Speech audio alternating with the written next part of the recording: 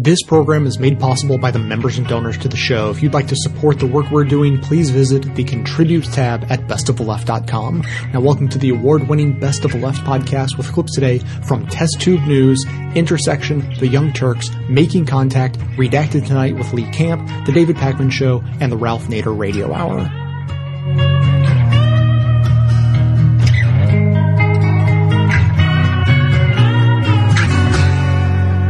We recently did an episode on how some states are enacting laws to discourage and prevent U.S. citizens from voting. And one of those laws, we pointed out, requires people to present a photo ID when they go to vote. And the comment section exploded. It was mainly people just wanting to know why requiring ID was a bad thing.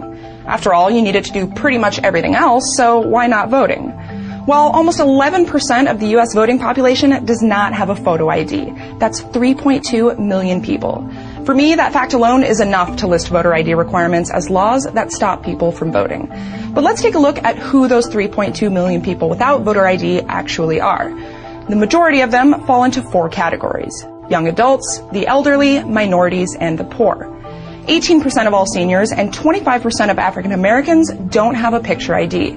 If photo ID requirements were enacted in every U.S. state, almost a fifth of the elderly population and a full quarter of the African American population would not be able to vote. Which begs the question, why can't they just get IDs? The people without IDs are the very same people that don't have driver's licenses. So they can't just drive on down to the DMV and pick up a photo ID card. A lot of them live in rural areas that are nowhere near the closest DMV. Others may not have driver's licenses because they can't afford a car.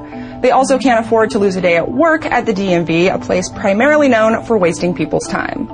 Plus, some states require a birth certificate to get a state-issued photo ID, while also requiring a photo ID to obtain a birth certificate.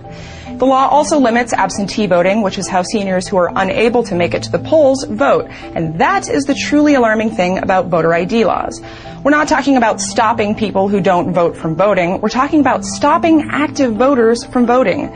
The elderly are the most consistent voters of any demographic. Minorities voted in the 2008 presidential election at virtually the same rate as non-minorities. And that same year, young people, ages 18 to 24, had the highest turnout for that age group since 1992. So is there an argument for requiring voter ID? The number one reason given for wanting it is to stop voter fraud. Supporters of the law want everyone to show an ID so that people can't just walk in off the street, say any name they want, and vote away, which would be a good reason to want voters to have ID if that were happening. But it's not. In fact, according to the Brennan Center at NYU School of Law, this type of voter fraud is less likely to happen than death by lightning. Obviously, we want to keep our elections fair, so we shouldn't completely discount voter fraud, but this new law simply isn't a good way to do that.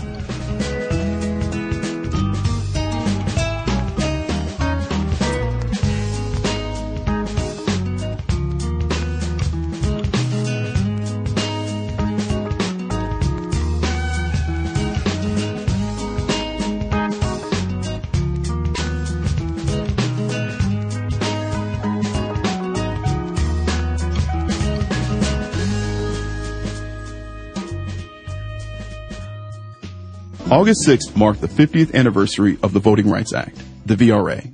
This is the measure that blocked the Jim Crow discrimination and intimidation that kept so many black citizens from using what is guaranteed by the 15th Amendment, the right to vote. Here's LBJ introducing the bill to Congress. The Constitution says that no person shall be kept from voting because of his race or his color.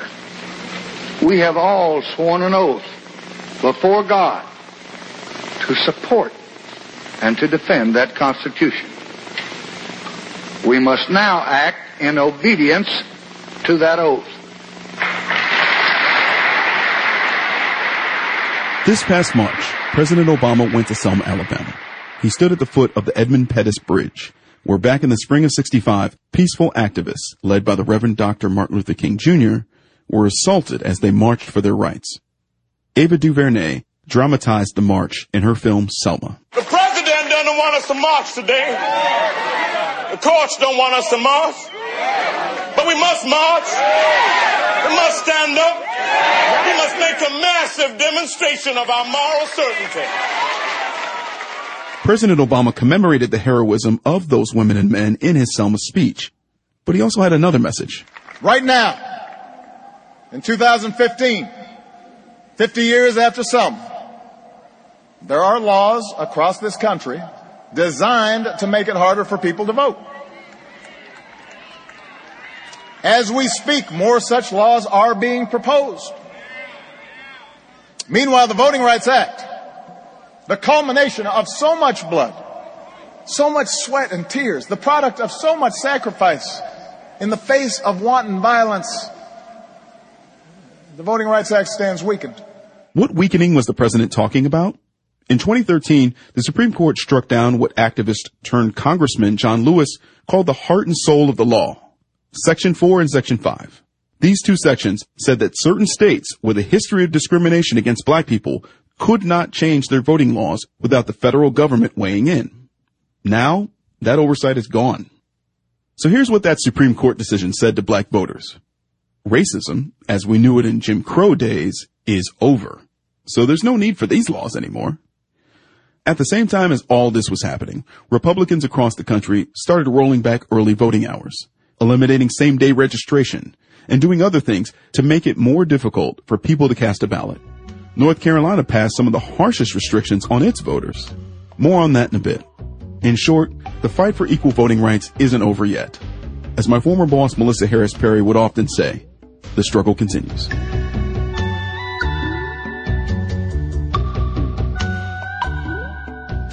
Here with me in the studio are two experts on voting rights.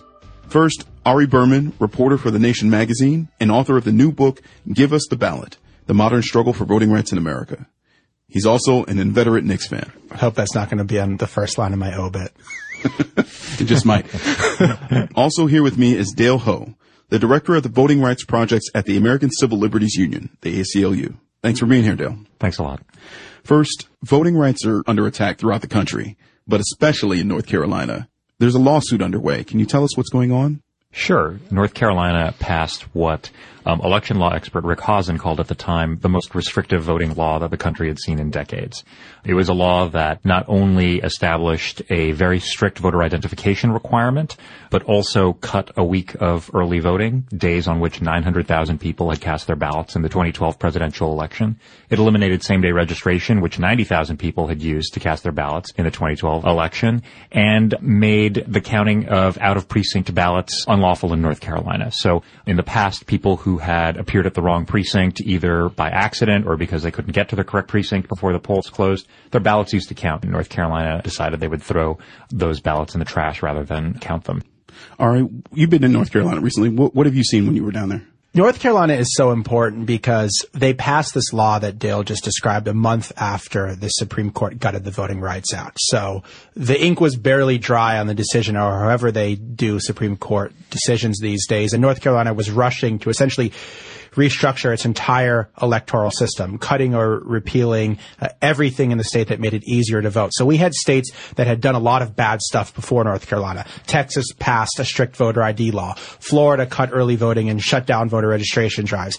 Iowa disenfranchised ex-felons. A whole laundry list of things states had done. No one put it all in one bill before.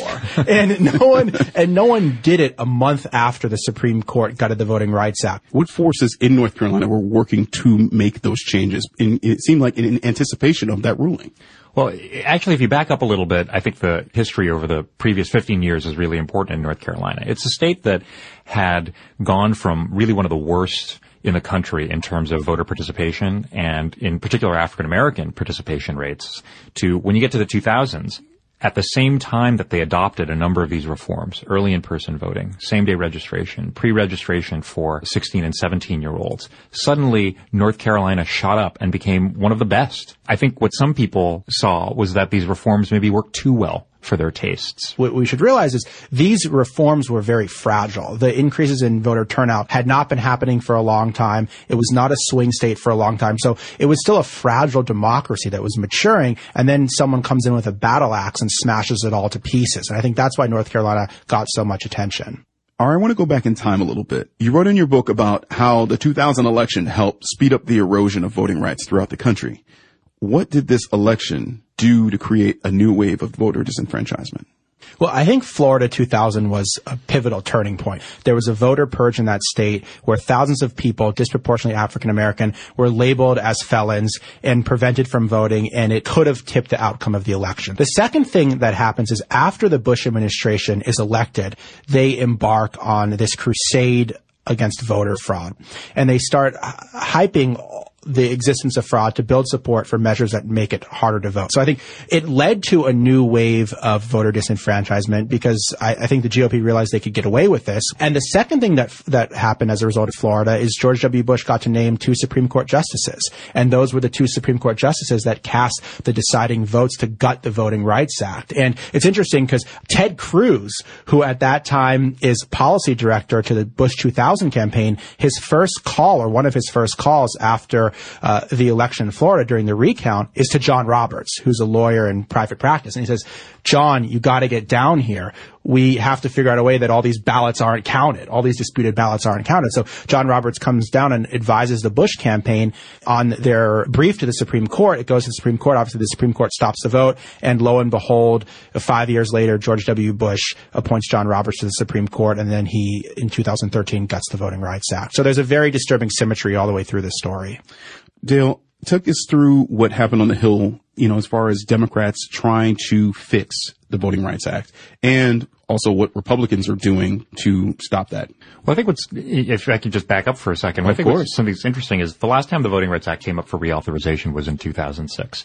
And I think going into that process, there were some questions about what might happen. Is the law going to be amended? Is it going to be reauthorized? And at the end of a long legislative process, something like close to 20 hearings over a year-long period, it passed with overwhelming support in Congress. 98-0 in the Senate, 390-33 in the House. So this is a law that not only recently, but if you go back even farther, the previous reauthorizations were signed by President Reagan, President Nixon. It's a law that has historically, and even in recent history, enjoyed enormous bipartisan support. What you have to remember is bipartisan support was so strong for the VRA in Congress, including among so many Republicans, that even Republican presidents who tried relentlessly to gut the VRA, Nixon first and then Reagan, they hated the Voting Rights Act.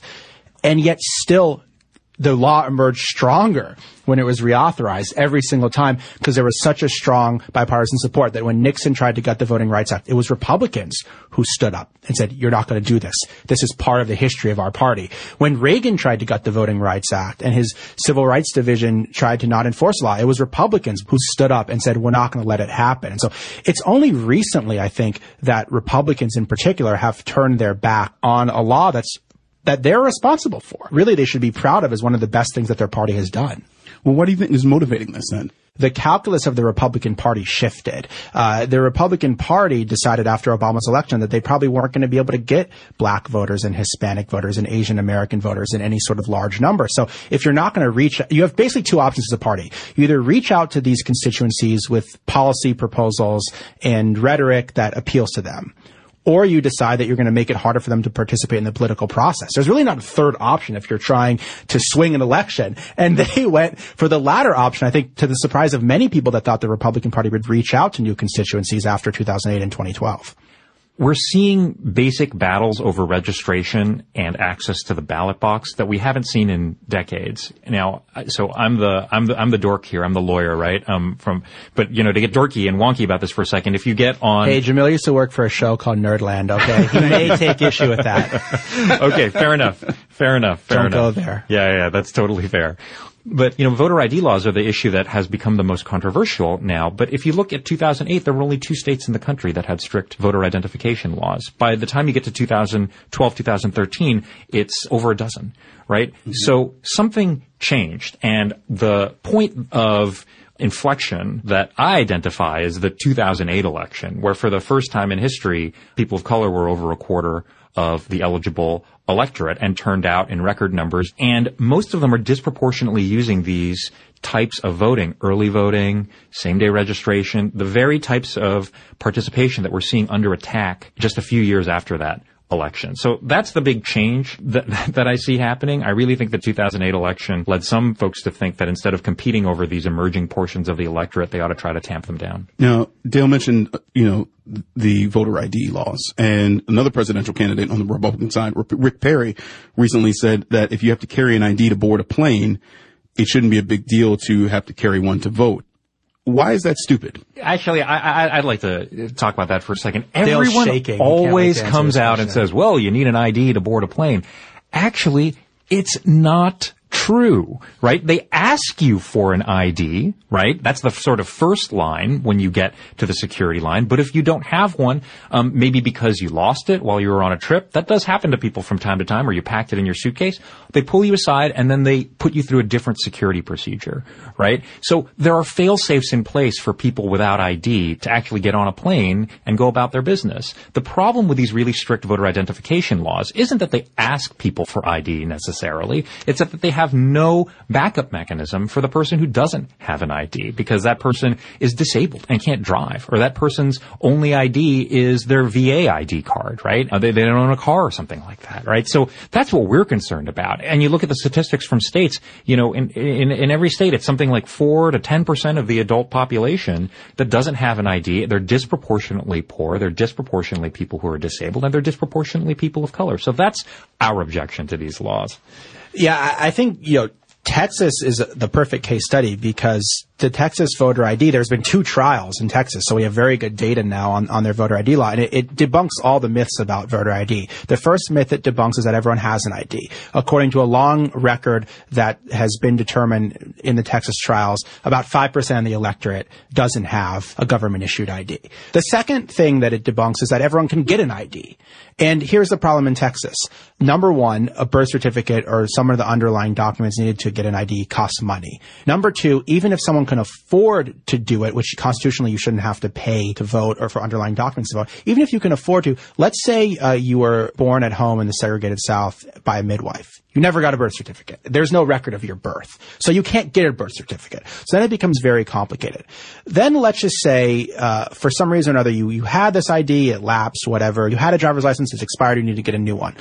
Well, a third of counties in Texas don't have a DMV office. So what if I even didn't have this documentation, or I need to get it renewed, and I live in one of these rural counties with this is Texas, okay? There's no public transportation in rural Texas. How am I supposed to get an adjoining county 200 miles away to get an ID? So I think you have to dig deeper here. The talking points sound great. If you can buy Sudafed with it, you can use it to vote. But I think when you really look at the record in these cases, you see that it is burdening people. And it's not just burdening deadbeats. It's burdening people that have voted all their lives and are now being disenfranchised. And when I hear these stories, it absolutely breaks my heart. And remember, the rationale for these ID laws is that the government needs to know who you are before you vote. So you need a government-issued photo ID, right? In Texas, for instance, driver's license, okay. Concealed weapons permit, okay. Student ID card issued by the University of Texas, which is, after all, part of the government, for some reason, not okay.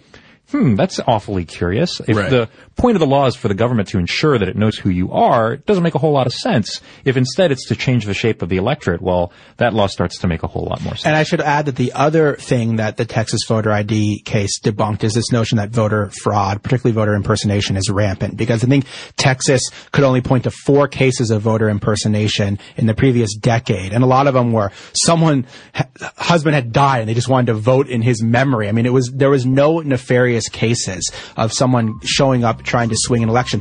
Texas and all these other states are case studies for the fact that voter impersonation, above all, just really doesn't exist and is not a problem in American elections.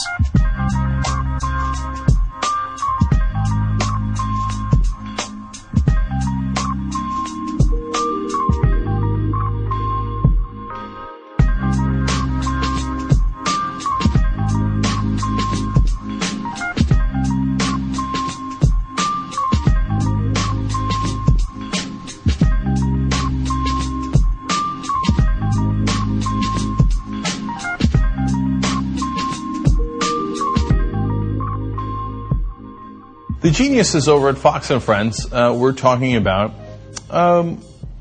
citizenship and what's required to get citizenship. And then they had a clever idea in the middle of that segment. I want you to listen to it and watch the question that they use as an example, and we'll come back and talk about it. Let's face it, kids graduate from high school and they don't know squat. So there's at least one state that is suggesting if you want to pass and graduate from high school, you've got to pass the same 100-question test that we apply to immigrants who want to become American citizens. Yes, I just don't understand how you can come up as an educator and ask yourself, well, we have to de-emphasize American history a little bit. So many people who are intelligent get straight A's. You ask the most basic thing about American history, like who was fighting in the Civil War, but they don't know. These questions are even more basic than that. For instance, here's one of the typical questions. What ocean is on the west coast of the United States?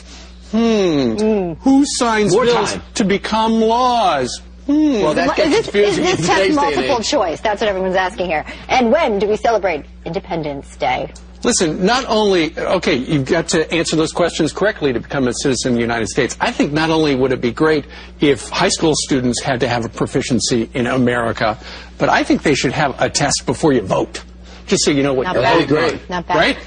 Right? Right? I love how they said that everybody in the studio is asking, wait, is it multiple choice? Like, I get choices here, right? Did you notice the question they used for whether you have enough literacy about our government to be able to vote? What ocean is on the West Coast? And that would have to do with our government. How? Now, I know it's part of the immigration test. Okay, I might have picked a different example if you were going to go on and on about how you have to know about our government before you're allowed to vote. Now, here comes a much deeper irony. There used to be a literacy test in this country, and not that long ago. In fact, let me quote you the literacy test used in Louisiana in the 1960s, not 1860s, 1960s, okay? They would have African Americans take this test. It would have to be done in 10 minutes or less, and you would have to get a perfect score to be allowed to vote.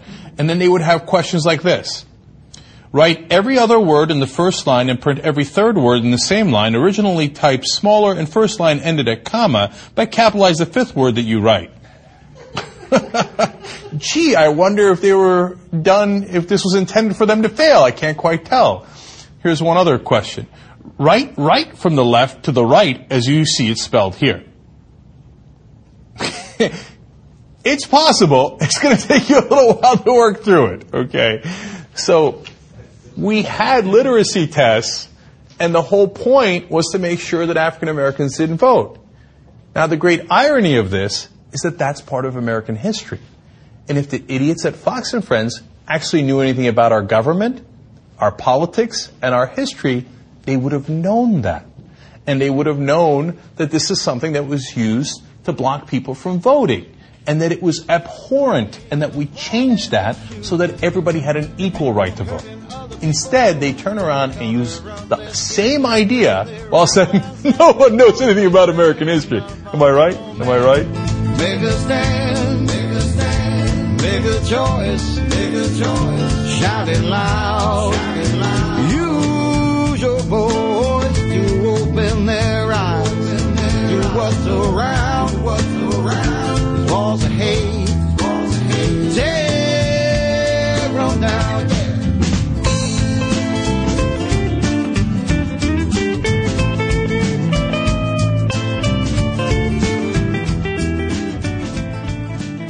We had an ultra-segregationist by the name of Leander Perez, who was a part of the National White Citizen Council for Alabama, Mississippi, and all those states to prevent people from registering to vote. But Mr. Victor Ragas was one of the civil rights leaders, and he started the first march for the right to vote in Plaquemine Parish in 1941. So people be hearing about Selma, Alabama, and all other places in the country. My exhibit here in this building is so that future generation understand that when you think of Dr. Martin Luther King and all these people, you have people in Plaquemine Parish who are doing this work, since the early 40s. Reverend Tyrone Edwards' exhibit, Freedom Fighters for the Right to Vote, honors the struggle for civil rights in Plaquemine Parish, Louisiana. Communities throughout the South, just like this one, are filled with local heroes who never made it to the history books, but played an influential role in shaping civil rights legislation. On this edition of Making Contact, we'll hear how people are trying to preserve these legacies, and how 50 years after the Civil Rights Act and Voting Rights Act, shifting policies are threatening some of those hard-fought gains towards equality. First, we head to Monroe, Georgia, where the last mass lynching in the U.S. took place back in 1946. The case remains open, but one group stages an annual reenactment in hopes of solving it and drawing attention to the political repression at the time. Anna Simonton's father plays a Klansman in the reenactment. She takes us to the scene. They see you've been putting your hands on my woman. The hell you got to say about that, Hester? I ain't gonna tell you again. Get off my property before I kick you off. It was in 1946 in the small town of Monroe, Georgia, on a hot July afternoon when Roger Malcolm, a black man, accused his white employer, Barnett Hester, of sleeping with his wife. Their argument turned physical, and Malcolm stabbed Hester, then fled. He turned himself over to local law enforcement later that day and was booked at the Walton County Jail. Roger Malcolm's wife, Dorothy Malcolm, sought help from Loy Harrison, a wealthy white farmer her relatives worked for. On July 25, 1946, Harrison drove Dorothy Malcolm, along with her brother and his wife, to Monroe, where they bailed out Roger Malcolm from jail. Mr. Loy, I so appreciate this. Yeah, we better go. On the way to the farm, Harrison took a back road through cotton fields and groves of trees. When they arrived at the Moores Ford Bridge, vehicles blocked the road on the other side. Men emerged from them and advanced toward Harrison's car as he slowed down. They had laid in wait for Roger Malcolm, the black man who had stabbed his white boss. What's going on? We want that Roger! Some of the men pulled Roger Malcolm from the car and put a noose around his neck. They began to lead him down to a field when Dorothy Malcolm suddenly shouted the name of one of the members of the mob. Later, Loy Harrison would tell the FBI that this happened, but would insist he couldn't remember the name she shouted. You know him? Instead of lynching only Roger Malcolm, they would execute the 3 witnesses as well. It would be the last mass lynching in the United States. Get them all out of the car! Members of the mob tied up the 2 couples. Hey! 1, 2, 3, fire! No more. And then they fired 60 bullets into their bodies. I'm going home to live with my Lord. Georgia State Representative Tyrone Brooks leads an audience through each scene of this annual reenactment of the mass lynching. He's been instrumental in organizing the event over the past 10 years, and in that time, he's come to emphasize one aspect of this crime in particular. The tragedy at the Moores Ford Bridge on July 25, 1946 was more than just the lynching of 2 African-American couples. It really was a way to instill fear in the African-American community and to keep us away from the voting booths. Since 1891, Georgia, like a number of southern states, had a law preventing black people from voting in the Democratic primary. Cliff Kuhn, a history professor at Georgia State University, explains. The Democratic primary being all white, where the argument was the Democratic Party is a private club and can exclude whomever it wants, on the basis of the fact it's a private club. The Democratic primary was the only election that really mattered, and African Americans were excluded. But in 1944, a black preacher from Columbus, Georgia, filed a lawsuit challenging the all-white primary, and his case went all the way to the Supreme Court. On April 1st, 1946, the court ruled that Georgia's whites-only Democratic primary was unconstitutional. That paved the way for a dramatic voter registration drive among African Americans in the spring of 1946, where over 100,000 black Georgians registered to vote, far and away more than in any other southern state. It also paved the way for Eugene Talmadge, Georgia's 3-time former governor and racist firebrand, to enter the gubernatorial race that year. In 1946, the conditions were ripe for Talmadge to do what he did best, capitalize on racist fear-mongering. If elected your governor, I shall see that the traditions which were fought for by our grandparents are maintained and preserved. I shall see that the people of this state have a Democratic white primary. Every year, reenactors stage a Talmadge speech in between the fight scene and the jail scene. Talmadge won the primary. An FBI investigation later revealed that elections officials had purged thousands of ballots cast by black voters. In the run-up to the primaries, white people in towns across Georgia intimidated would-be black voters with cross burnings, mob gatherings, and pamphlets that threatened fatal retaliation. Professor Kuhn says the worst episode took place in Butler, Georgia. The one black man who dares to vote in the primaries, a man named Maceo Snipes, World War II veteran, goes to the polls in his uniform, shot in the back when he leaves, is murdered. So we're talking a range of forms of violence and intimidation that the Talmadge folks in particular unleashed leading up to the primary in July. 8 days after the murder of Maceo Snipes, Roger Malcolm would be lynched, along with Dorothy Malcolm and her brother and sister-in-law. Tyrone Brooks says the timing was no coincidence. It was more about voting in 1946 than just an incident between Roger Malcolm and Barnett Hester. It was a whole climate of suppressing the vote. They were angry about the Supreme Court ruling. They were shocked that the Supreme Court would rule to strike down an all-white primary, but it happened. Unlike so many lynchings before, the massacre at Moores Ford Bridge provoked a national outcry. It became the most massive lynching investigation in the nation's history.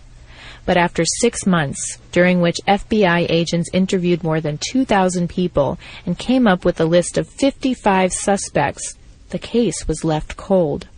No one was ever charged. Professor Kuhn says this is typical.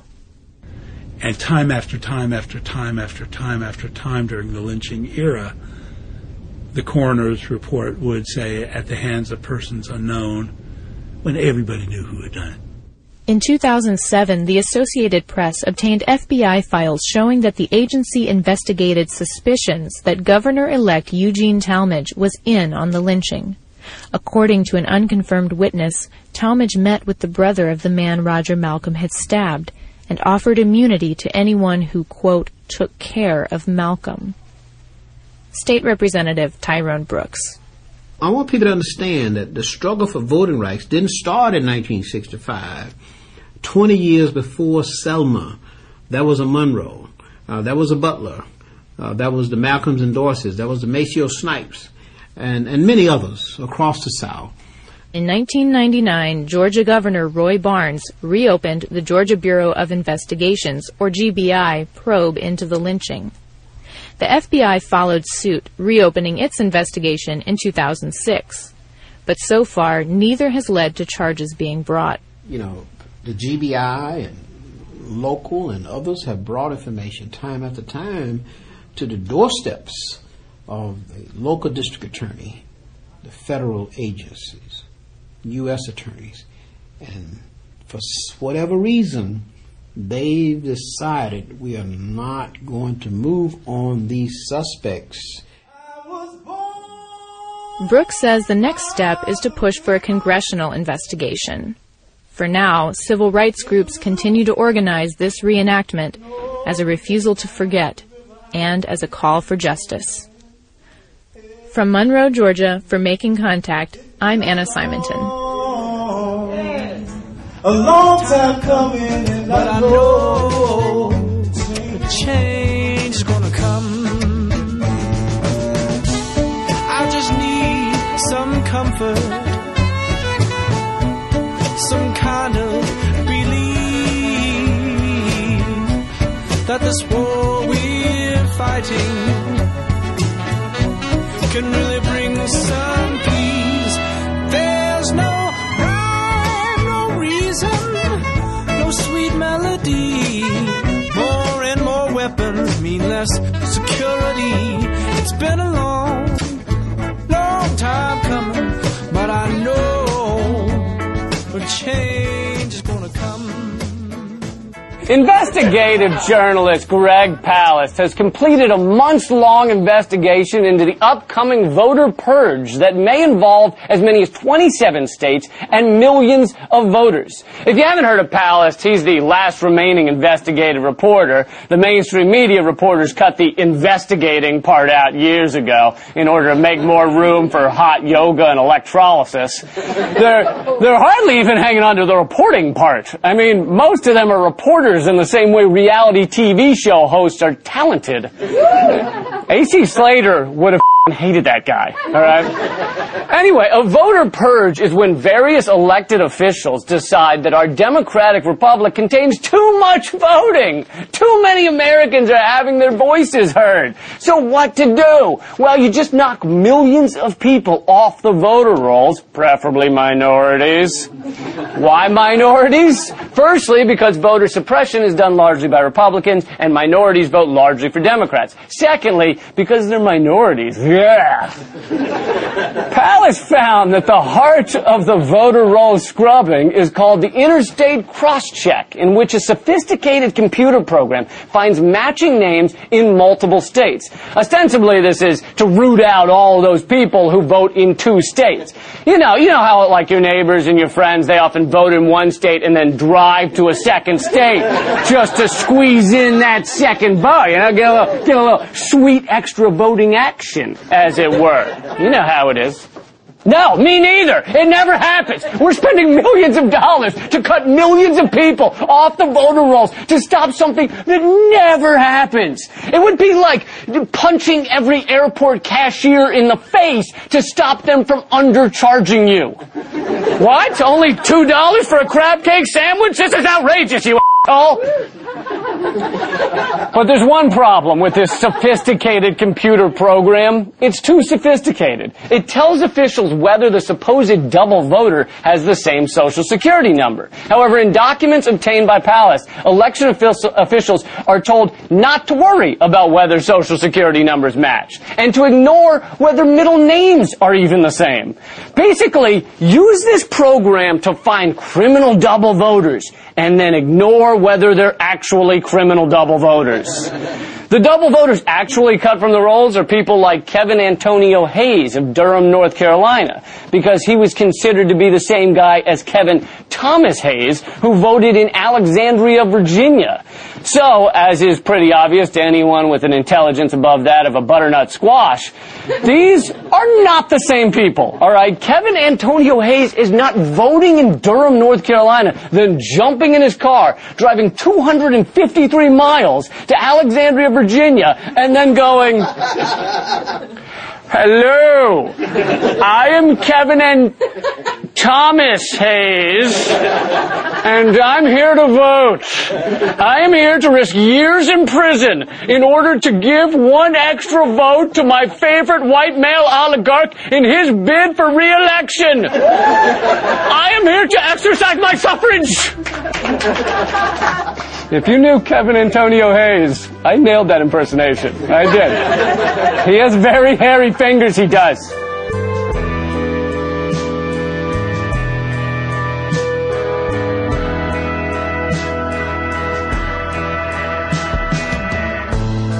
As an anti-consumerism advocate, I would like to encourage you to shop less, don't buy things you don't need, and get everything you can get used from a place like Craigslist. You will save yourself a boatload of money and reduce the endless flow of new stuff getting shipped across the world, because that seems more convenient than meeting a neighbor. Failing that, try a locally owned small business. Failing that, if you're left with no choice other than to buy something from a place like Amazon, then at least there's a way you can do it and support this show at the same time. Simply click through to Amazon.com, Amazon.ca, or Amazon.co.uk from the banner at bestofleft.com and shop as you normally would. Better yet, click through on the link to your country's Amazon store only once and then bookmark that link to use every time you shop. Your shopping experience will be identical to normal. It will cost you nothing extra, but 7 to 8% of the cost of your order in soulless corporate blood money will be siphoned off and used to tremendously support the production of this show. Thanks for doing the right thing, whether that be rejecting consumption altogether, consuming sustainably, or at least consuming in a subversive way.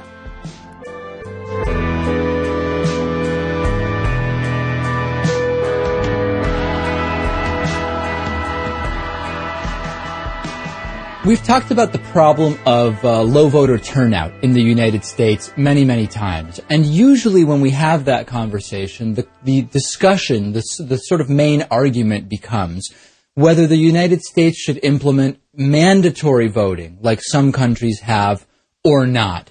And the reality is there are lots of options in between. And Oregon has actually taken action on this. The LA Times is reporting that as of this week, Oregonians will have to register not to vote. In other words, under the new Oregon law, any eligible voter will be registered automatically unless they choose to opt out of being registered to vote. Instead of opting in, voters must opt out if they do not want to be on the voter rolls. Those who are registered through this new process are going to be notified by mail. They'll be given 3 weeks to take themselves off of the voting rolls. And if they don't opt out, the Secretary of State's office will mail them a ballot automatically 20 days before any election. This makes so much sense for so many reasons, and we're going to get into some of that. The governor, Kate Brown, said as she signed the bill, quote, "In my role as Secretary of State, I proposed a new way of registering to vote. We call it New Motor Voter.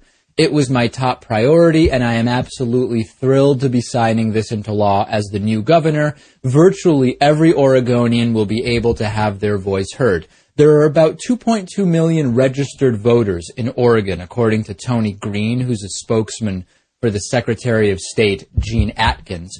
And an additional 800,000 or so are not registered, but are eligible to vote in Oregon. So the new law is expected to bring about half of those, 400,000 more voters, onto the voter rolls. Myrna Perez, who's the director of the Voters' Rights and Elections Project at the Brennan Center for Justice, says that this is a, quote, groundbreaking innovation.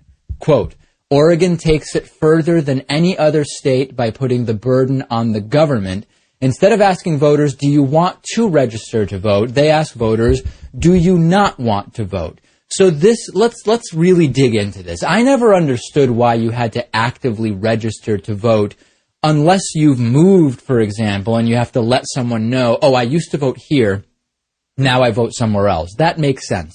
But otherwise, why is the default that you don't get to vote? You're not on the list of voters unless you take this step of saying, I'm not showing up to vote today, I'm just showing up to register to vote in the future, with the exception of states that have same-day registration, of course. So the consequences will be obviously higher voter turnout. If you get mailed a ballot automatically, you are way more likely to vote. So if we take sort of concentric circles, where at the center you have likely voters who have voted in the last 4 elections, for example. They are very likely to go to the voting booth on election day. Then you have those who have voted in the past and are registered, but don't vote quite as frequently, and they're sort of a little less likely to vote. And as you go down this sort of tiered or concentric circle system, you get to people who do have some interest in voting, but they may have forgotten to register, or they don't really care about registering, or they would vote if they were mailed a ballot, but they wouldn't actually go anywhere at 7 a.m. before work on voting day. These are the people who are going to be voting that as a result of this program. And remember that as progressives, we want more people voting. We want more people voting not only because we want a democracy that is truly representative of as many of the people in it as possible, but number 2, because the more liberal candidate tends to win more often when voter turnout is higher. So Republicans don't want to increase voter turnout unless it's a very specific group of people. Progressives and liberals always should want to increase voter turnout because all else being equal, progressives do better when more people vote.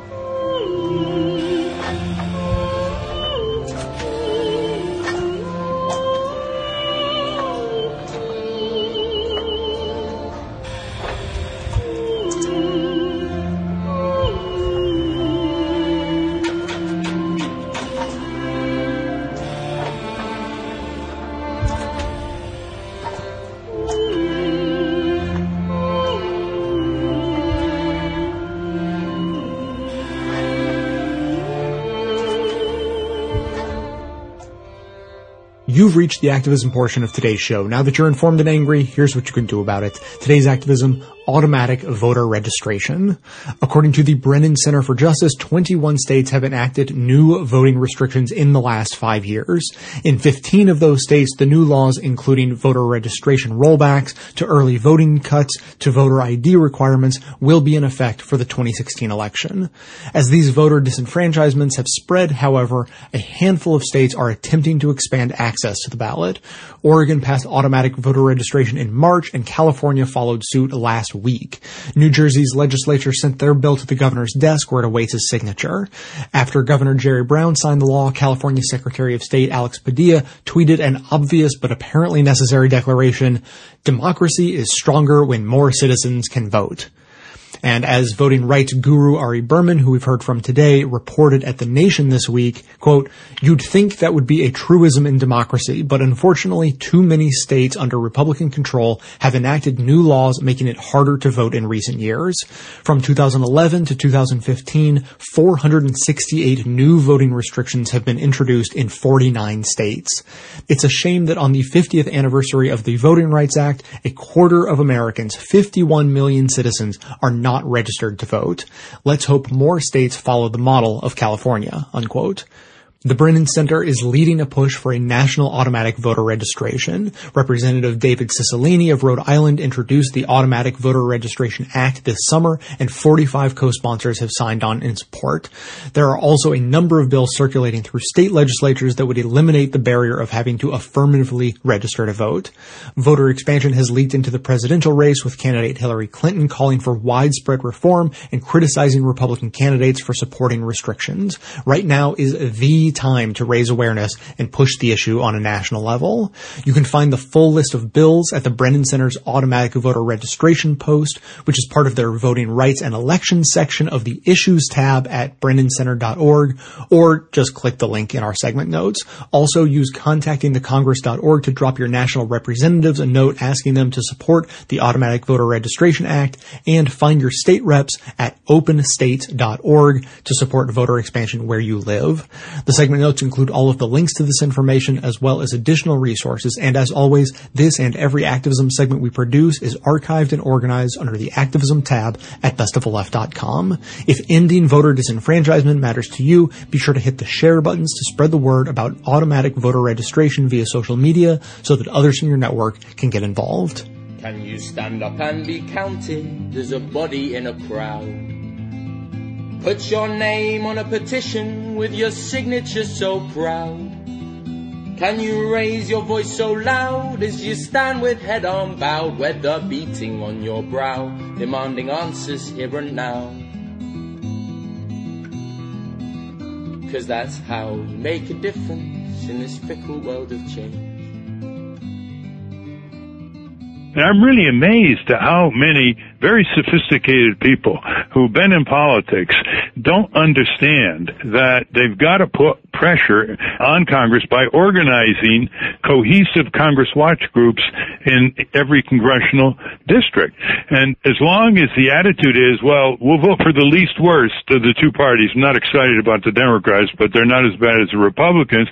That gives a leeway for both parties to get worse every 4 years, being pulled by the corporate lobbyists. And, I spend a lot of time in Washington astounded at how many well-intentioned people on the progressive side and liberal side have given up on Congress.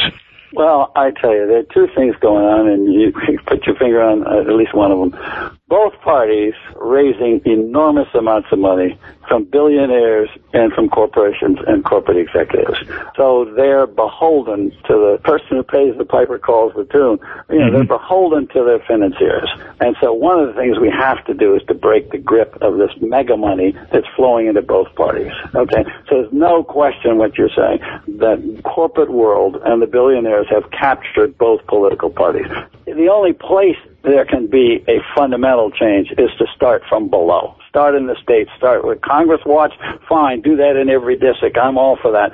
But get into these movements. I mean, the second thing you got to do something about, Ralph, is you got to do something about gerrymandering. I mean, the gerrymandering that took place after the 2010 census was horrendous. I've just written a piece, and it's on my website, reclaimamericandream.org. There were 7 states where the Republicans controlled the gerrymandering in the 2010 census, after the 2010 census.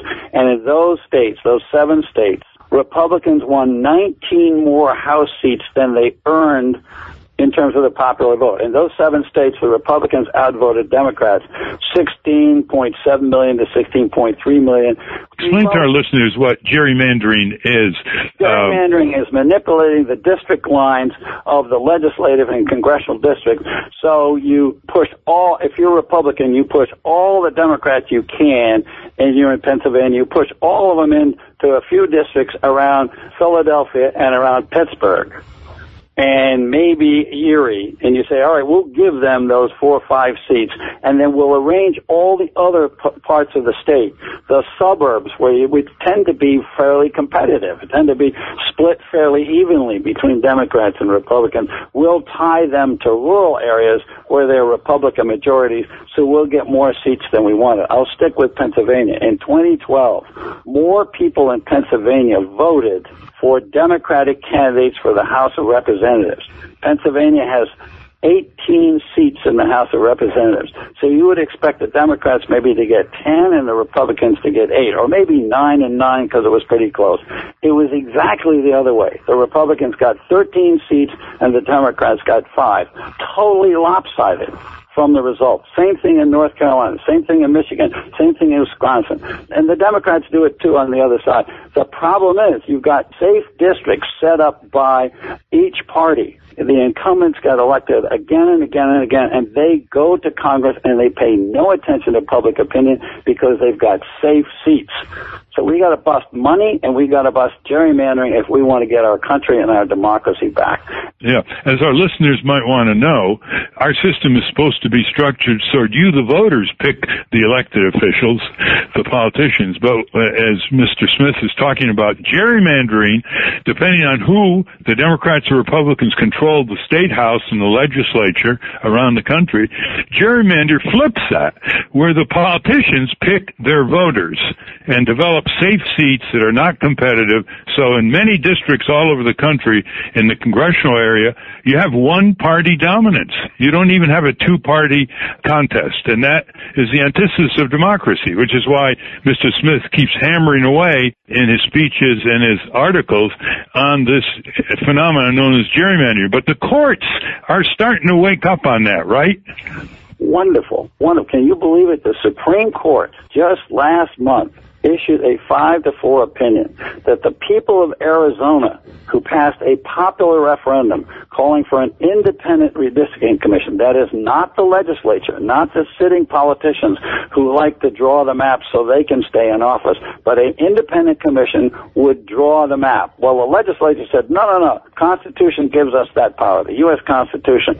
It went all the way to the Supreme Court, and the Supreme Court said, no, the people were exercising the legislative power.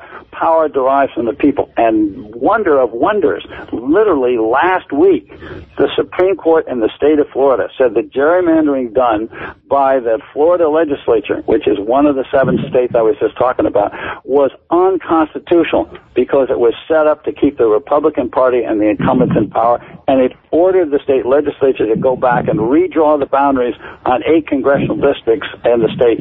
And because of the way districts are drawn, it's going to affect much more than that. That's a very important case. There are lawsuits now in other states, Alabama, Texas, Virginia.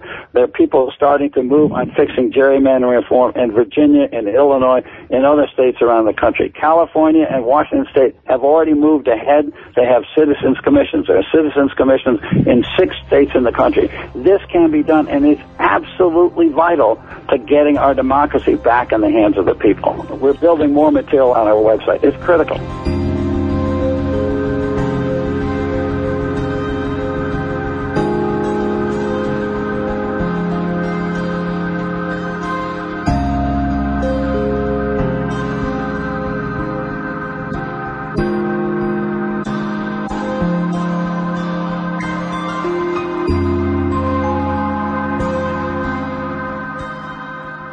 The Republican strategy to disenfranchise their political opponents has reached a whole new phase in Alabama, and this time the racism driving it has been laid bare for all to see. Due to budget cuts, Alabama law enforcement agencies said that 31 satellite DMV offices would no longer have access to driver's license examiners, meaning that residents will need to travel to other counties to apply for licenses. And it's important to note that this move comes just 1 year after the state's voter photo ID law went into effect. So we're going to require you to have a photo ID given by the state to be able to take part in our democratic process. Oh, but by the way, you can't get it in your county, and not if you're a certain type of person, especially because there's an incredibly racial, a motive that is driving this. Now, this was written by John Archibald, a writer for AL.com, and he wrote, take a look at the 10 Alabama counties with the highest percentage of non-white registered voters, and he lists those counties. Thanks to its budgetary insanity and inanity, just opted to close driver license bureaus in 8 of them. 8 of the 10 highest percentage of non-white registered voters. In fact, every single county in which blacks make up more than 75% of registered voters will see their driver license office closed. Every one.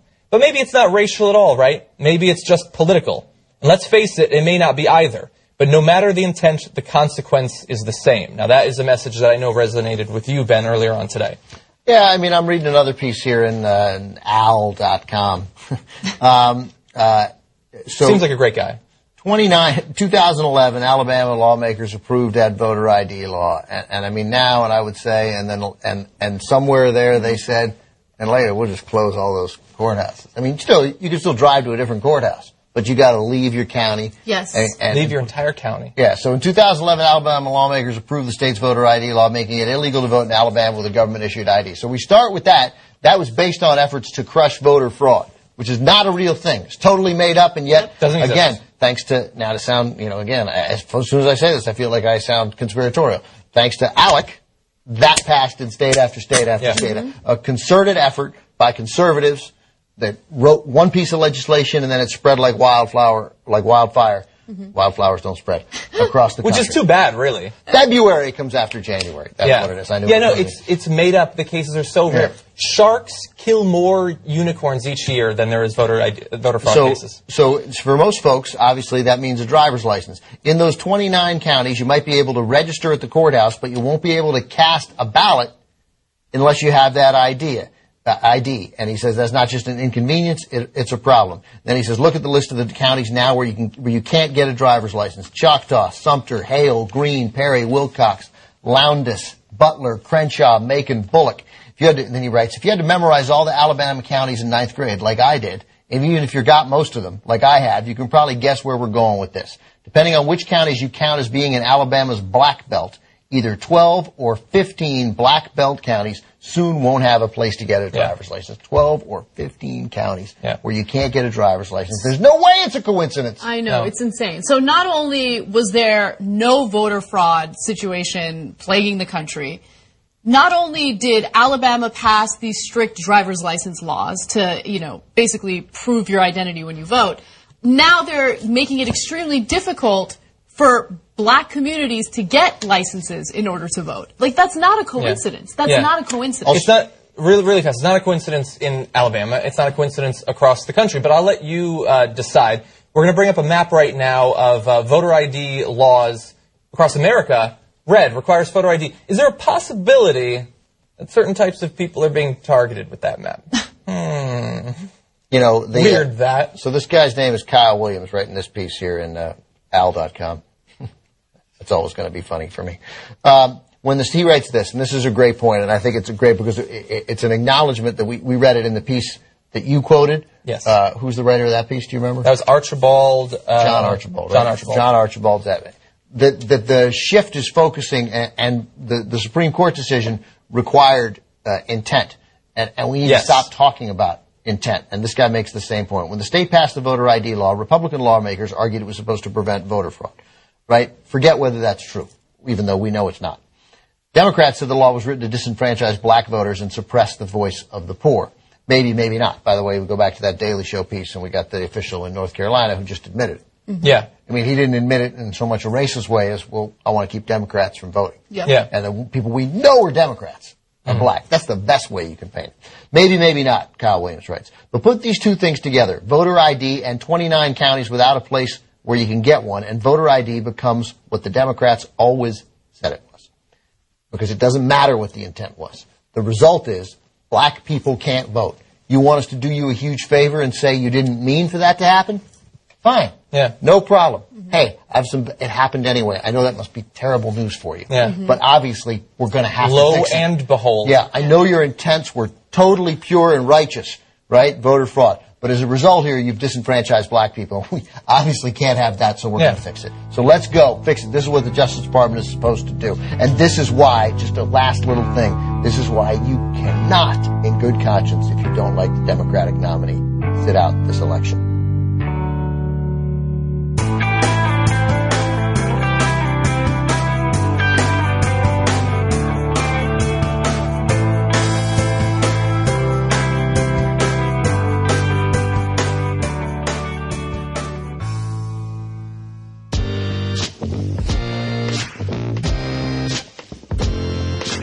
Hi Jay, my name is Jessie Ann. I'm calling from beautiful Victoria, British Columbia, which is a part of the traditional Coast Salish territory and occupied by the Songhees and Esquimalt First Nations.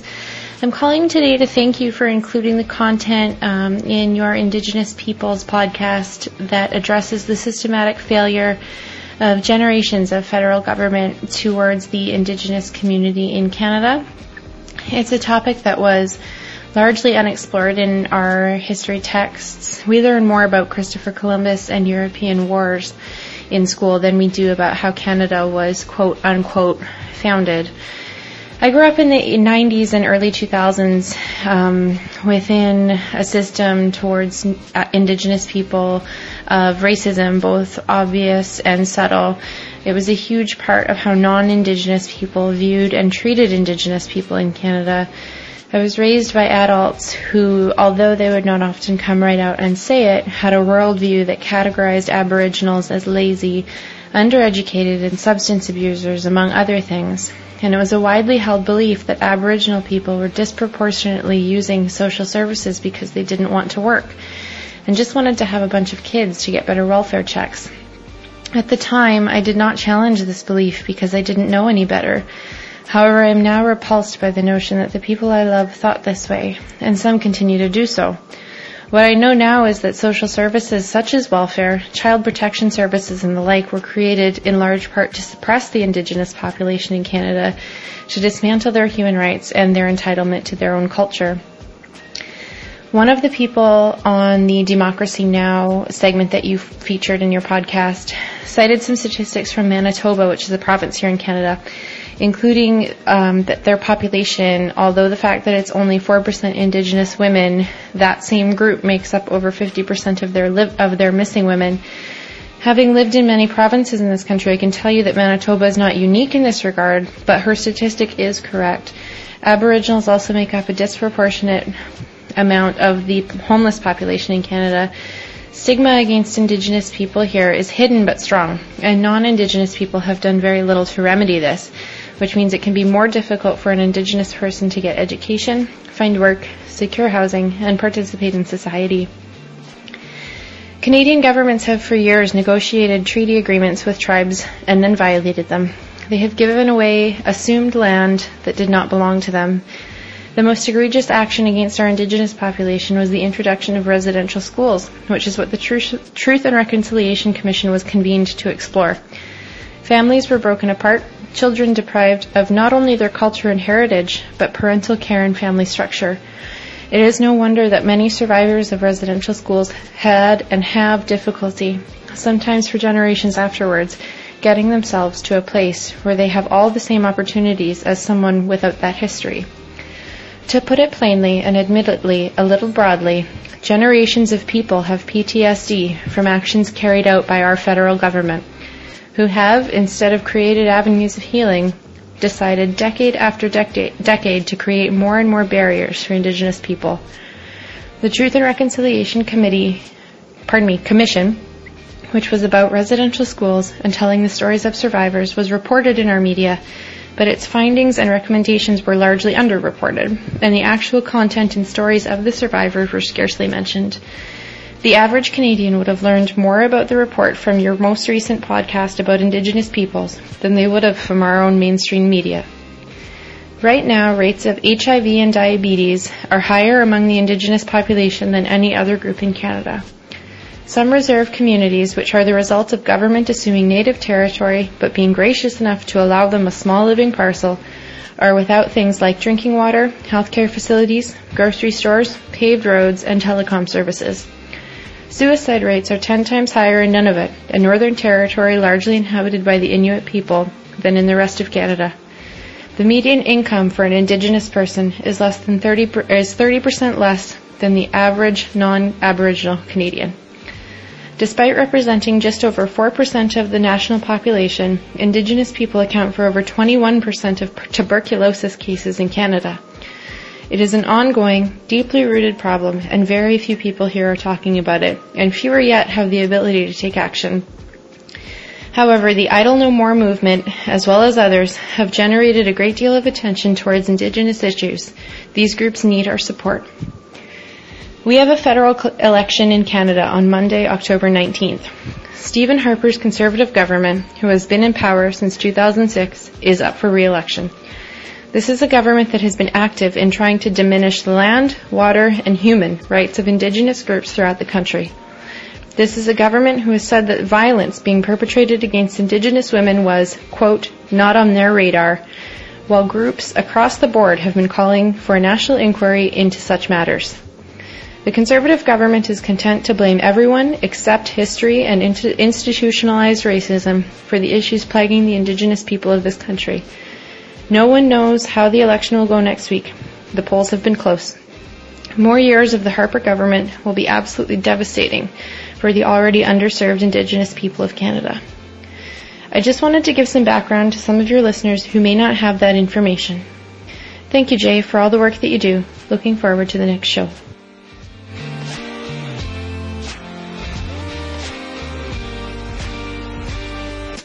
Thanks for listening, everyone. Thanks to the volunteers who help gather clips to make this show possible. Thanks to Katie Klabusik for all of her work on our social media outlets and activism segments. And thanks to all those who called into the voicemail line. If you'd like to leave a comment or question of your own to be played on the show, you can either record a message on the Voice Memo app of your phone and email it to me, jay@bestoftheleft.com, or leave a voicemail at 202-999-3991. So today I have a little bit of an update for you. It was about 2 years ago that my girlfriend Amanda and I went to London doing a little bit of medical tourism.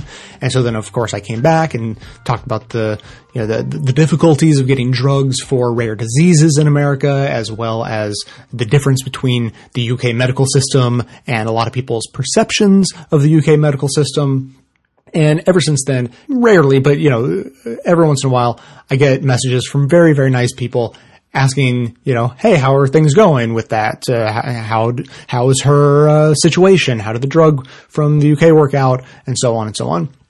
And so now I have another update for you on that. The background story is that Amanda found a tumor in her leg. It's called a desmoid tumor. It's very rare. About 2 to 4 people out of every million have this, at least that we know of.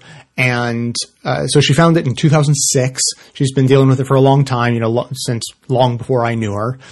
Early on, she had surgery, but it's a rare disease. People don't know that much about it, doctors or surgeons. And so they're like, well, you got a tumor in your leg. Let's cut it out.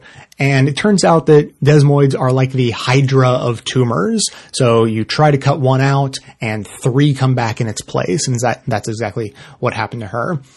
So ever since then, she's been on, a whole variety of, medical treatments, including chemotherapy. It's technically a type of cancer, and there's actually a dispute about whether or not it's technically cancer, but it's a locally aggressive tumor. It grows, it fucks up whatever it's near, and the only thing that makes it not exactly like cancer is that it doesn't necessarily spread to the rest of the body. So that was the predicament she was in for many years. She tried lots of different things and just nothing really worked. And so some studies had been done that showed that there may be some promise in this drug that was available in the UK and, many other places, but just happened to not be available in the US. That's why we went to London, and it did okay. Like, the plan sort of went as we hoped it would. The drug definitely helped, but it wasn't the miracle drug we were looking for or anything, right? So, skip forward another, about a year or so, and then there's a new opportunity. They were doing a brand new drug trial at the National Institutes of Health here in Washington, D.C. So we were incredibly lucky, not only that she got onto the trial, there's 17 people total on this trial. She got to be one of them, and it just happened to be about 5 metro stops up from us. I mean, there was one person on the trial who would have to fly in from Hawaii, so not nearly as convenient for them. So she was on this trial for about a year, and that drug was the single most effective treatment she's ever been on. Her pain went away, the tumor shrank, it changed in density. She was able to ride a bike for the first time since she was a teenager. She went with me to hike 50 miles in Glacier National Park last month, and she never could have done that, 2 years ago. And so this is almost the miracle drug. However, we found out recently that it was having some long-term side effects. I mean, the premise of the drug, really, the way it's intended to work is that it messes with your hormones. And, you can mess with your hormones a little bit, and it's okay. You mess with them a little bit too much, and you start getting into the danger zone. And so her blood tests were showing, we might be getting into the danger zone. And so then we were faced with a decision, keep going into the danger zone or hold back and not go down that path. And so at the same time as she was being faced with the decision to quit the trial that had been, the only effective drug she'd ever been on, we also found out that Pfizer, the big drug company that's actually responsible for the creation of this drug, had decided to not pursue it anymore. They were not going to commercialize the drug. They were going to stop making it. The trial was going to end, and when the supply ran out, it was out, and there would never be any more of it because they couldn't figure out how to make a profit on it. It wasn't being made for a disease that enough people had, and so it wasn't worth their time. And so now, they're trying to maybe work out a way to hand off their research to maybe a smaller company that would be willing to take, a smaller drug with a smaller market and make a smaller profit on it, but they're not going to do it. And it's totally up in the air as to whether or not that drug is going to continue at all and be available to anyone. But Amanda had basically decided, the right thing for her to do was to quit the trial anyways.